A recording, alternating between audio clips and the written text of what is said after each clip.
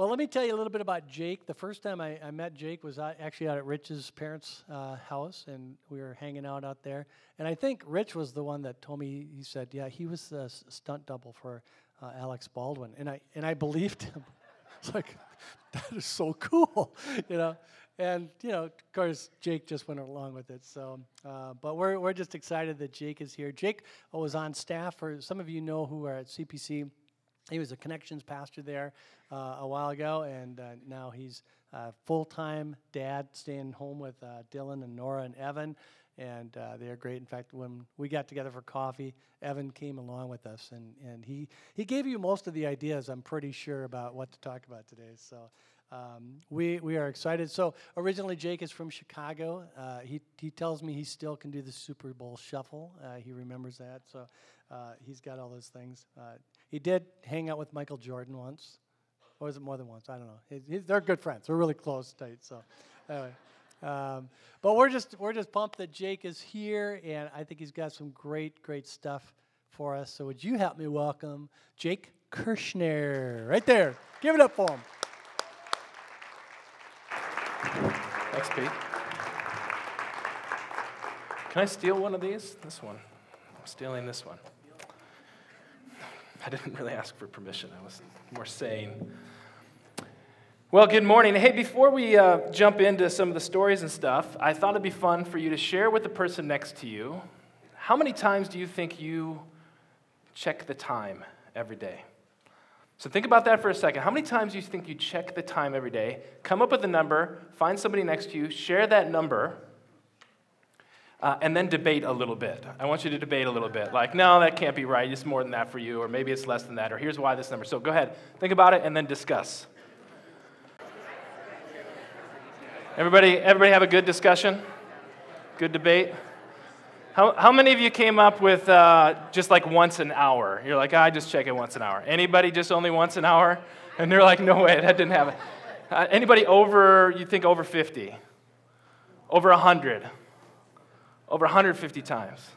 What's the highest number we got in here? Anybody over 200? We've said 200. 200? Just kind of like, you thought about the day. It's on the computer. It's on the computer. It's on your phone. Anybody ever check their phone to see what time it was, and then you got a text message, and you check the text message, you put your phone down, and then you're like, what time is it? You didn't even look at the time, right? Or maybe you looked at it and you totally forgot. And this is what happens to us. Then you start your day off, and you're like, okay, I got to wake up. You check the time. Some of us are hit snooze. Some of us hit snooze more than others, and so you've already checked the time like 4 or 5 times before you're even up. And then you're getting ready, and you check the time because you got to get ready and make sure that you're going to get out the door on time. And you get out, and you start the car, and you check the time. I check the time when I start the car. I don't know why. Does anybody else do this? Like, I look at the clock as if that determines something in that moment. Like, and then I'm checking it as I'm going somewhere. You're looking if you're stuck in traffic. You're checking. You pull into the parking lot if you're going to work or school. You check again. I mean, we're just constantly checking. I don't know what it is. Nobody could actually come up with a number, how many times.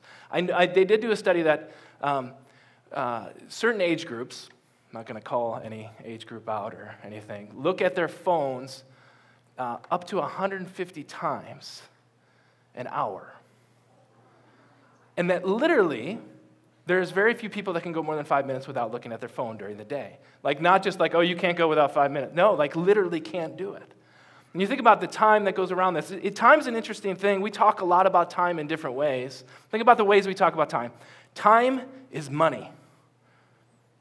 It's a race against time. There are serious things about time. We're racing against it. I don't even have time to breathe. That's an interesting saying. Really run out of time. We live on borrowed time. We make up for lost time. We're always pressed for time.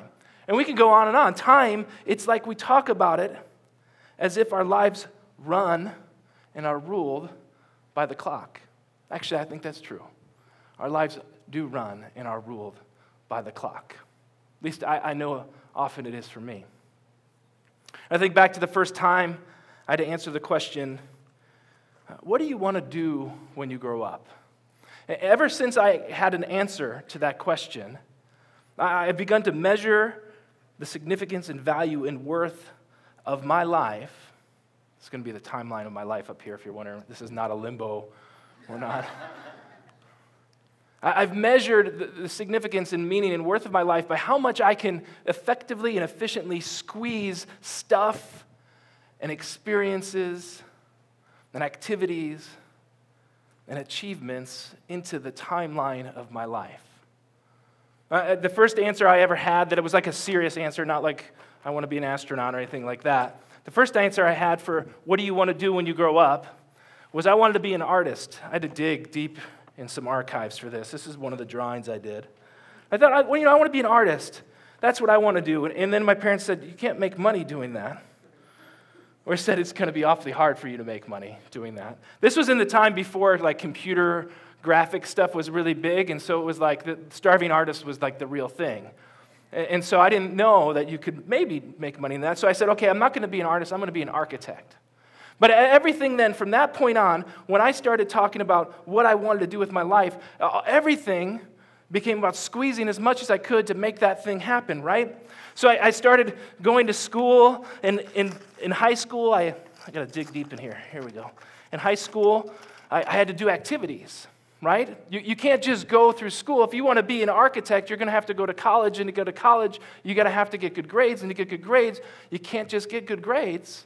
You got to have activities, you got to have leadership. So I was a gymnast in high school, and I actually got to be the captain of the gymnastics team. So we went to state. This is, I don't remember, 5th place at state as a team. Okay.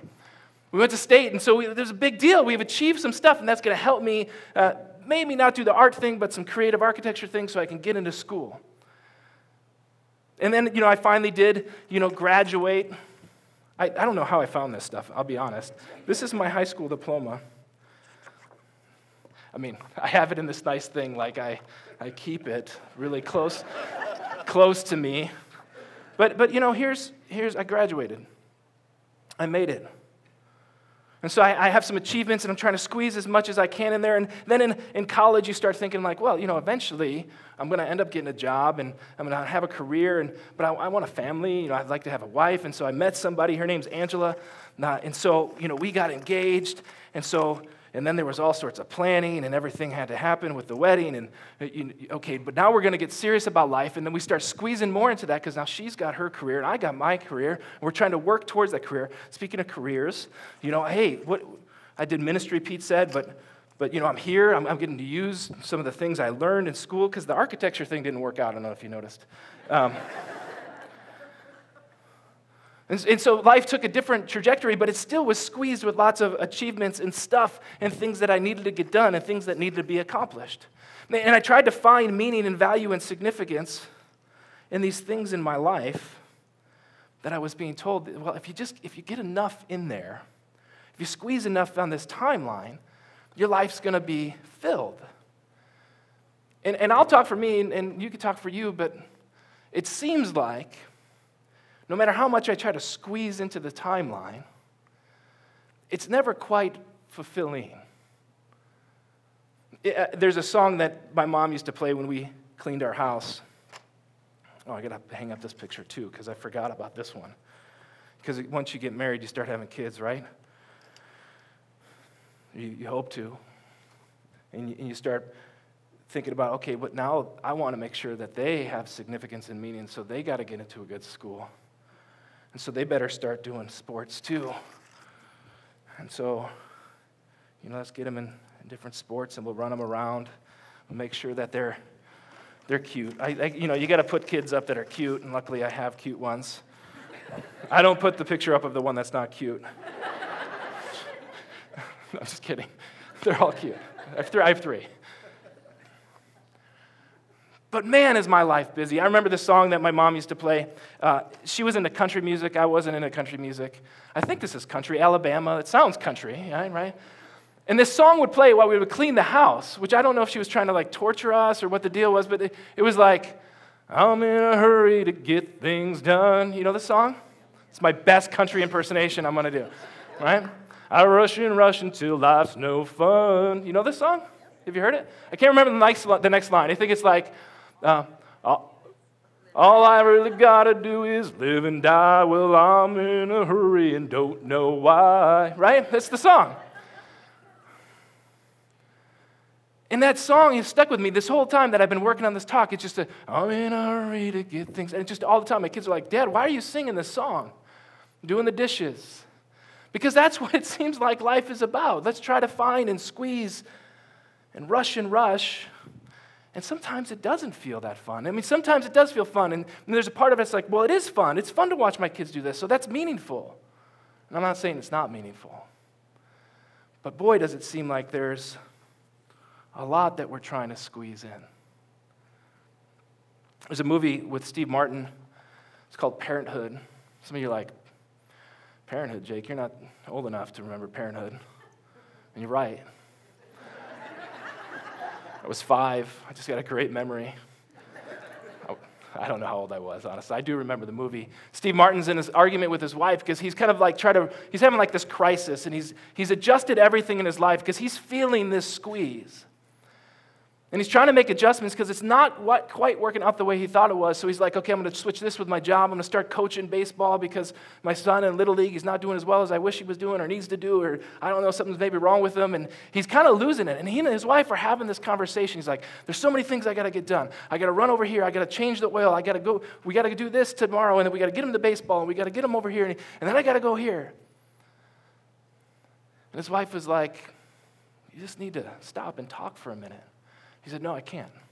I got to go to baseball practice. I got to go coach. And she says, do you really have to? He says, my whole life is have to. And I don't think that is just about parenthood. I don't think that's just about adulting. I think that's about the way we try to find significance and meaning and purpose in our lives. There's another song. You guys are song experts, it sounded like earlier, so this fits. There's another song that plays on the radio a lot that I hear that I really like. It's by Rob Thomas. He says, I'm not afraid of getting older because it's one less day. I'm not going to sing that one. It's one less day of dying young. See, I think it's maybe not as dramatic, but the sentiment is the same. Right? If I can just get a little bit more time, a little bit more things, if I can make it to retirement. I didn't put my retirement stuff up here. Does anybody have a wad of cash I can use? Not for this. I mean, just in general, like if you have it.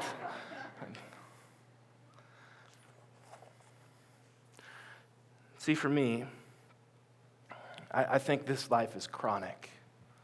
It's a chronic life. And I don't just mean that in like an illness kind of way. The way the Bible talks about time, there's a couple different ways, but one of the ways that we learn about time is it's this chronological way of life. That's one way we experience it. That's the way we experience it. Chronic, chronological.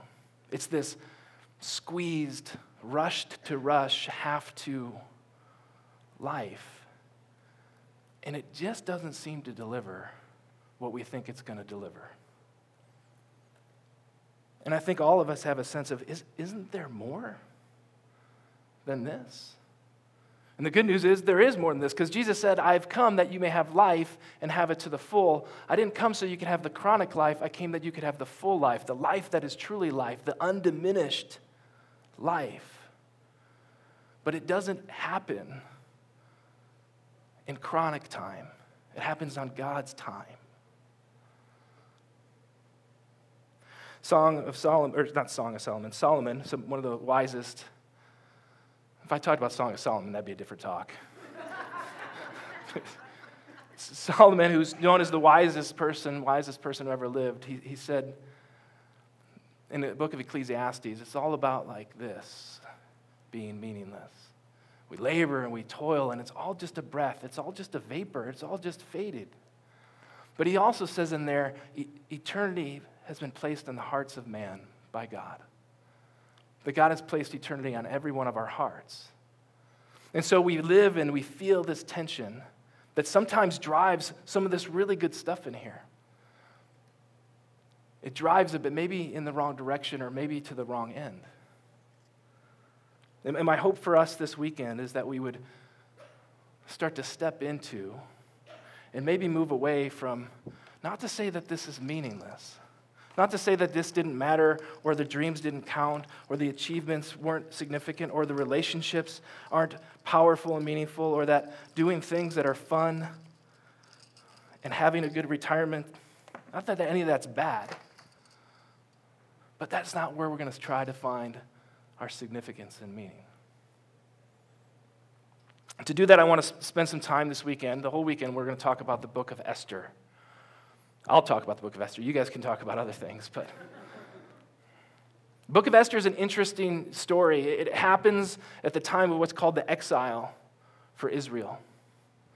They're not in the promised land. They're not with the king that they were supposed to have. They're being ruled by this occupying nation, and there's a group of them that aren't back in Jerusalem where some have moved back. They're living in Babylon. They're living in Persia. They're living in different places. This book takes place near the capital of Persia called Susa. And Esther is part of that story, but before that part of the story, before any part of that story, it's important to know that this is the only book of the Bible that doesn't use God's name. It doesn't say God in it. And it's really kind of an interesting thought to think, well, wait a second, what's happening here? Why wouldn't the author use God's name? And it's really intentional. It's a brilliant way, I think, to engage the people of the time, and I think to engage us. There's a couple things happening throughout the text throughout the story of Esther. One of them is that the things seem really coincidental. There's all these coincidences. There's all these ironic reversals that start taking place in the book of Esther. And it's those ironic reversals and those coincidences that the author starts to use to invite us to look for where God might be showing up, to see what God might be up to. And I think that's fitting for us in our culture, isn't it? That we would look at a story that God's not even mentioned. Because it's not like God's mentioned a whole lot in culture, and maybe we do the things that try to engage with what God's up to. We go to church, or we go to studies, or we come to camps, and we do those things. I'm not saying like our whole culture says God doesn't exist. But by and large, culturally speaking, there's not a whole lot of us thinking like, oh yeah, that was God doing that. Well, that was a God thing. Now, we say it in some smaller ways in our life, and we start to recognize it, but not all of us recognize it. Not all of us see it. Not all of us believe it. I think there are some of us who would say, God, where are you? And some of us would say, God, are you even here? Here's the main characters of the story. We have Xerxes. Xerxes is the king. He's the party king of Persia. That's Xerxes. Xerxes loves himself a party. There's a party that goes 180 days. 180 days. There ain't no party like a Persian party. Persian party don't stop. It just goes. Thank you. That was like, I don't know if people think that's funny. At the end of the 180 days, there's an after party. Xerxes is like, hey, he gets his bros, he gets his friends. He's like, you guys, just a tight-knit group of people. Everybody else goes home. They're all done. He gets the after party going, and at the after party, he says, you guys, my wife is amazing. The queen, she's just amazing. I'm going to call her. She's going to come, and she's going to dance for you. So he tells her, he says, come and dance for this after party. He says, wear your crown.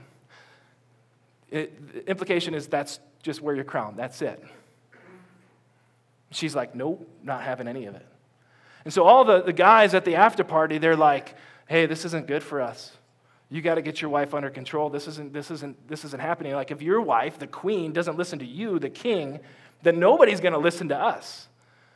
And, he's been partying for over 180 days. He's like, I guess, let's do something. And he writes a law that says all the women have to obey their husbands to the T, do exactly what they say. And then somewhere in there, he offs her. She's dead. Like, man, that's not how you thought the party was going to end. That's Xerxes. That's the king that we're dealing with in the story. There's two other characters, Mordecai and Esther. Esther's the main character. Mordecai is her cousin, uncle. Some people say uncle, some people say cousin. Esther was orphaned when she was young. She lost both her parents. They died. We don't know why she died or why they died. We just know that Mordecai says, yes, I'll raise her as my own. And so he starts to raise Esther as his own. And so I think that's where we get the uncle part from, although it looks like they're more like cousins. Either way, he decides to take her in. And something in that situation, he hears of this, like a beauty pageant of sorts. And he says, Esther, you should enter that. You should go for it. And she does, and this is another crazy idea from the king and his friends that they've come up with, like, well, you got to replace the queen. Why not have a big, just send them through and you decide. And so Esther walks into the king's presence, and they kind of have to do a 12-month preparation to go in front of her. It's like, husbands, you thought your wives took a long time getting ready? Don't complain. 12 months preparation, and she goes in front of him. And by going in front of it actually means spend the night. You remember the story, A Night with the King? It's not just go in front of and see if you look okay. There's some other things that take place there. But that's the life of Esther. She goes in and she's chosen. She's more beautiful than anybody else, the king thinks. And he says, yeah, this is the one. And so she becomes queen. Everything looks good for Esther. Everything looks good for Mordecai. Until this other character shows up. His name is Haman. Haman's the villain of the story. Haman is like, Aaron Rodgers. I mean, that's so unfair. That was really unfair. I did not plan on saying that. I really didn't. It's really not fair because, no, I won't go where I was going to. No. So, no, Haman's really bad. Haman's really, really bad. He gets moved into second command under Xerxes. And he's like, hey, I'm a big deal now because I'm second in command, and Xerxes just likes to party, so I'm kind of in charge. And so he goes around and he says, Xerxes, you should write another law. Apparently, it's just about asking the king to write laws. You write another law that anybody who sees me has to bow to me. And by the way, Xerxes is seen as divinity. The kind of king he is, the kind of way he runs things, he's seen as divinity. And so if he's second in command, he's second in command under divinity. He bow. And so he says everybody needs to bow, and so he's going along, and he runs into Mordecai. Mordecai doesn't bow. Why doesn't Mordecai bow? It gets him frustrated, gets him angry. He's like, this isn't okay. And he says, King, you need to have a law that all the Jews are going to be killed on one day. I don't know how he talked the king into this law, but the king says, you know what? Yeah, if there's a problem with a group of people, let's just take care of them. And they roll dice to see what day it's going to be. They roll dice, and they say, here's the day. So the day comes, or not the day comes, but the edict goes out. Everybody's going to die. I'm going to fast forward real quick because I'm not going to have time to tell this whole story. We got the whole weekend to talk about it. So this is a spoiler alert. Here's what happens really fast. Esther doesn't have any idea what's going on with Mordecai. Mordecai says, Esther, you need to know what's happening. Esther says, okay, can't do it because I'll get killed. You remember the queen? She's gone. I'm just, I won the beauty pageant. I'm in, but I'm not going to go walk because there's this other law that says if you just show up and try to talk to the king, you're done. Unless he's feeling like he's in a good mood, but the chances are pretty slim. And she says, no, I'm not going to do it. And it goes back and forth, and she decides, yes, I'll do it. And the rest of the story that we'll talk about the rest of this weekend leads to this point of the Jews being saved, that salvation does come for the Jews. Salvation comes through Esther. The whole Jewish community is saved, not just in that capital city, but all around the empire, all because Esther acted. She moved forward with what was in front of her. And here's where I want to go today, because it's maybe the famous verse in Esther, and it's a verse that a lot of people put on bumper stickers and graduation cards and that kind of stuff. It may sound familiar. It's in chapter 4 of the book. Verse 14, Mordecai is talking to Esther, and he says, who knows whether or not you've come to the kingdom for such a time as this? Some translations say, come to this position of royalty. Now, the reason I want to talk about this verse is because I think this verse has been used and is worked in our culture in a way that drives this more than it drives almost anything else. And think about it for a second. You see those words. Who knows but that you've come to royal position for such a time as this? I can hear Braveheart music playing in the background, or what was the Lord of the Rings? We were just hearing that music, or like Eminem. Do you remember the Eminem 8 Mile? Some of you're like, really, Jake? Eminem? I remember watching it. I hear this beat of music in the background, doom, doom, doom, doom, doom, doom, doom, and it's like this buildup that happens. The verse that Eminem actually says, he says, if you had one shot, one opportunity to seize this moment, would you capture it or would you let it slip? And then he goes on to sing, you only have one shot. This opportunity only comes once in a lifetime. Yo.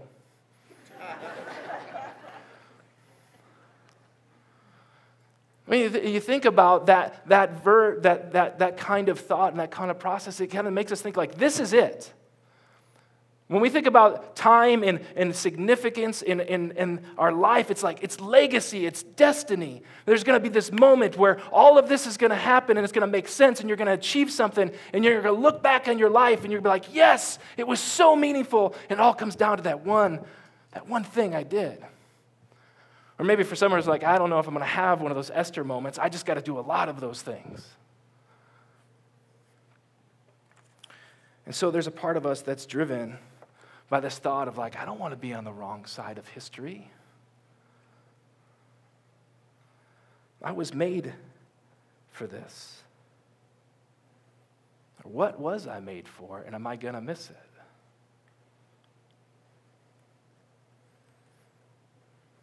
Then you look back.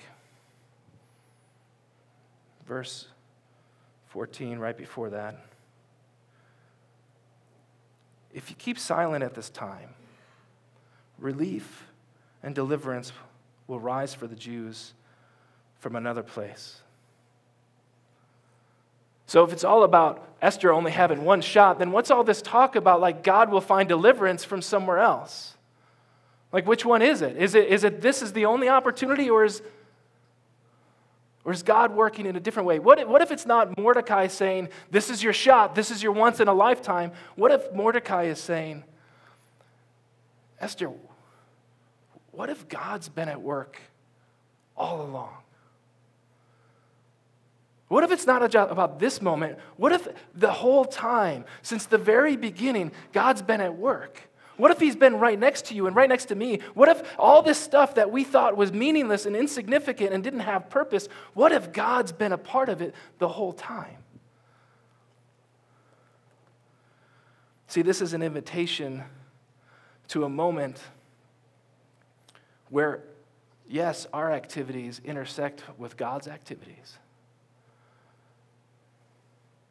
But it's not an invitation to seize your divine moment as much as it's an invitation to see the divine in every moment.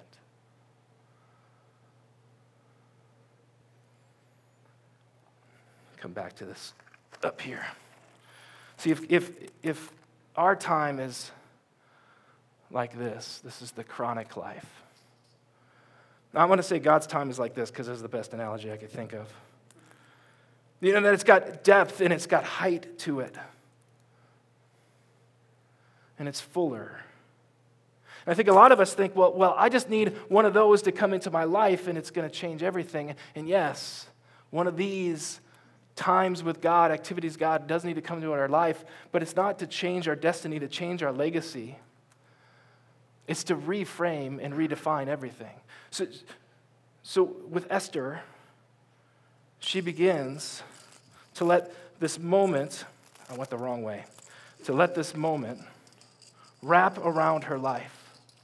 She begins to intertwine with what God's up to, and we'll see through the rest of this weekend that it's not just this one moment, that there's all these activities that God is up to. Activities that God's showing her, hey, this isn't about chronological. God's not a God of the chronological coincidence, that he's a God of intentional realities, that he's a God of great, loving, best intentions for us. And as we weave this around our lives and we weave what God's up to, when it's one moment or many moments, all of a sudden, everything starts to be redefined. And we look towards those moments in our future, and it doesn't matter if it's a milestone moment. It doesn't matter if it's a significant moment. It doesn't matter if we end up doing all the dreams we ever dreamed of and achieved all the things we ever achieved. That all of a sudden the fullness of God's time is interwoven and encapsulating and engaging with us in a way that everything starts to take on new significance. And that it's not just one moment, but that there's multiple moments that we look back and say, the whole time, God was up to something. He was redefining my past. And he was setting me on a trajectory that doesn't really matter what trajectory I was on. Is it going to stay? The trajectory of my life, whatever it might be, I'm going to be different no matter what. That God's not trying to step in and say, I'm going to change this part. He said, I'm going to change all of it. That he's not trying to get us to figure it out in one moment, but he is trying to get us right. All right, what if God's time isn't about changing the trajectory of your life as much as it's changing the condition of your soul, regardless of the trajectory you go on? What if what God is trying to do is to show you that he's been at work all along, and he could be at work all along, and he's right there. And he's saying, you can get right. You can get right with me, and you can get right with others, and you can get right with yourself.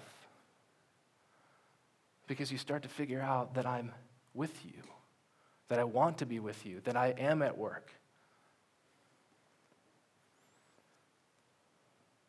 Some of you might be thinking, well, Pete, you said I have till noon, right? What time do I go to? It's like warm in here. Anybody else? You're like, Jake, you're pacing, and I'm sweating.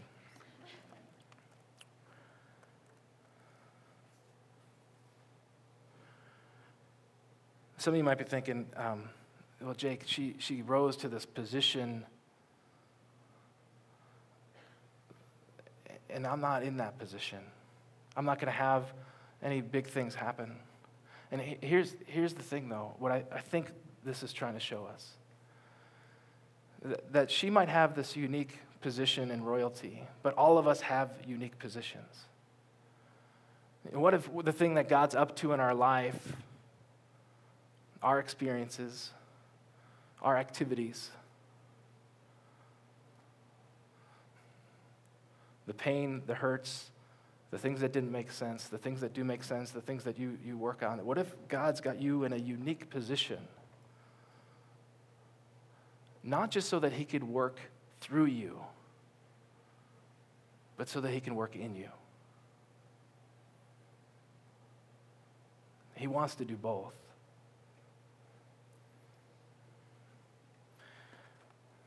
It was early fall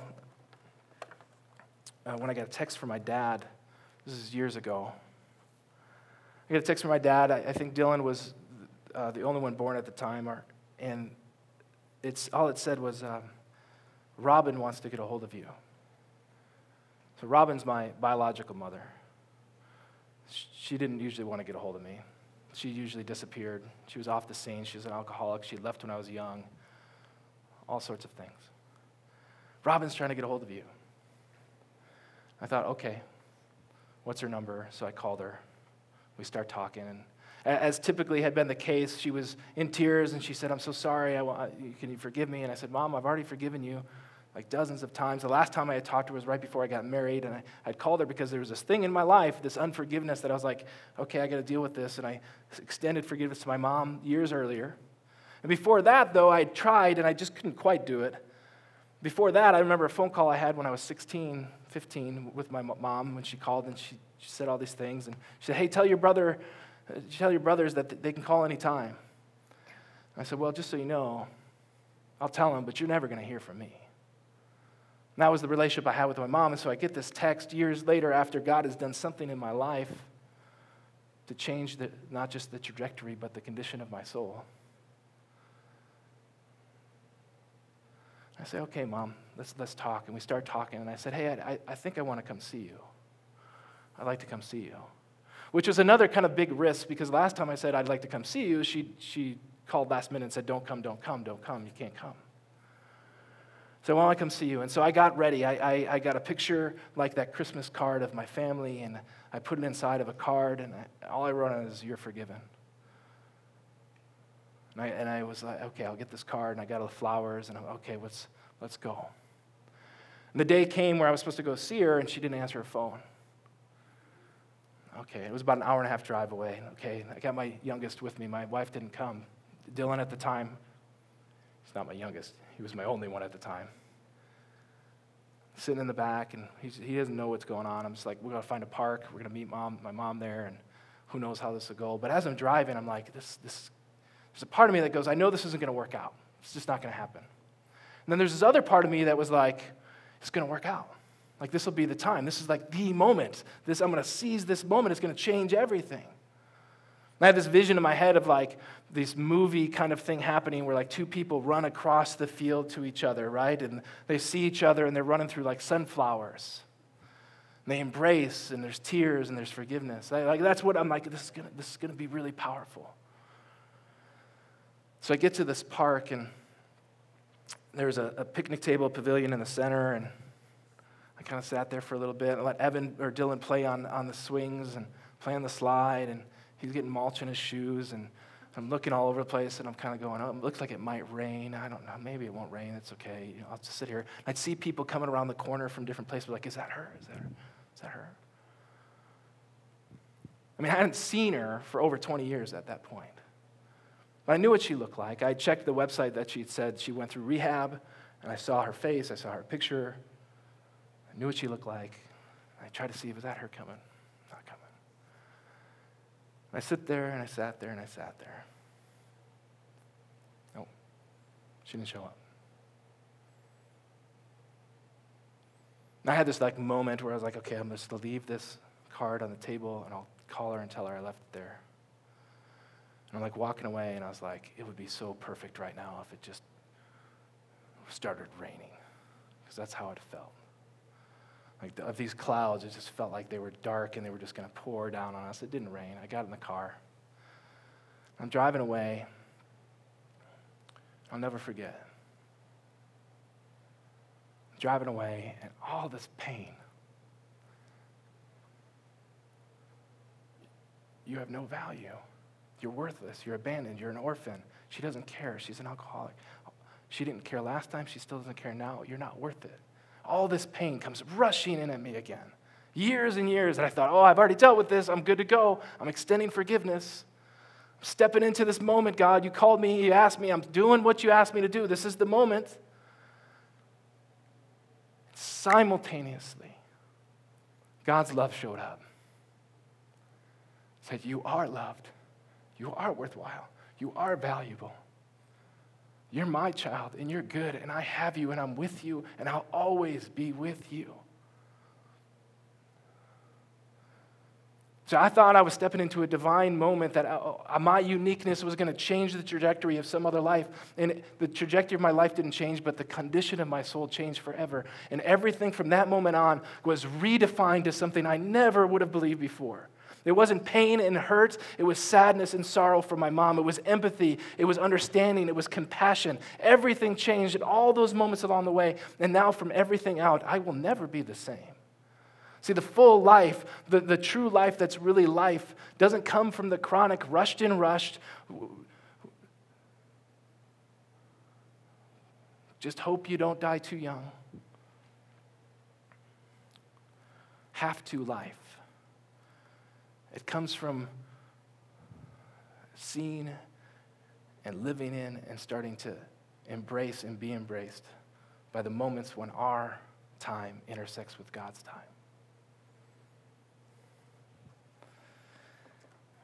I want to have you guys just respond, a chance to respond on your own. Here's how this moment will go. Barb and a few others are going to hand out some index cards and some pencils, and I just encourage you to write down a name, a place, a phrase, symbol, something, that you're kind of asking what maybe the people were asking in Esther's story. God, where are you? What's that thing in your life that you're saying, God, I want you to show up. I'm looking for you. I need to see some of your activity in this thing that's happening in my life because I don't know if you're there. So just write that thing, God, this is the thing that I want to see what you're up to. And then just come clip it either on the slinky or on the wire. And throughout the weekend, whatever that thing is, you don't have to, you keep it anonymous, but whatever that thing is, there's going to be a team of people praying over that thing that you're saying, God, I want you to show up. I'm looking for you to show up. I'm looking to see what you're up to in my life that I just don't see right now. Does that make sense? Can you give me a nod if that makes sense? Okay. So we'll play some music softly for a little bit, and then you'll have a chance to do that, and then go back to your seats when you're ready, or come up when you're ready. I'll get you some more clips, and then have a seat, and Pete will come up in a little bit.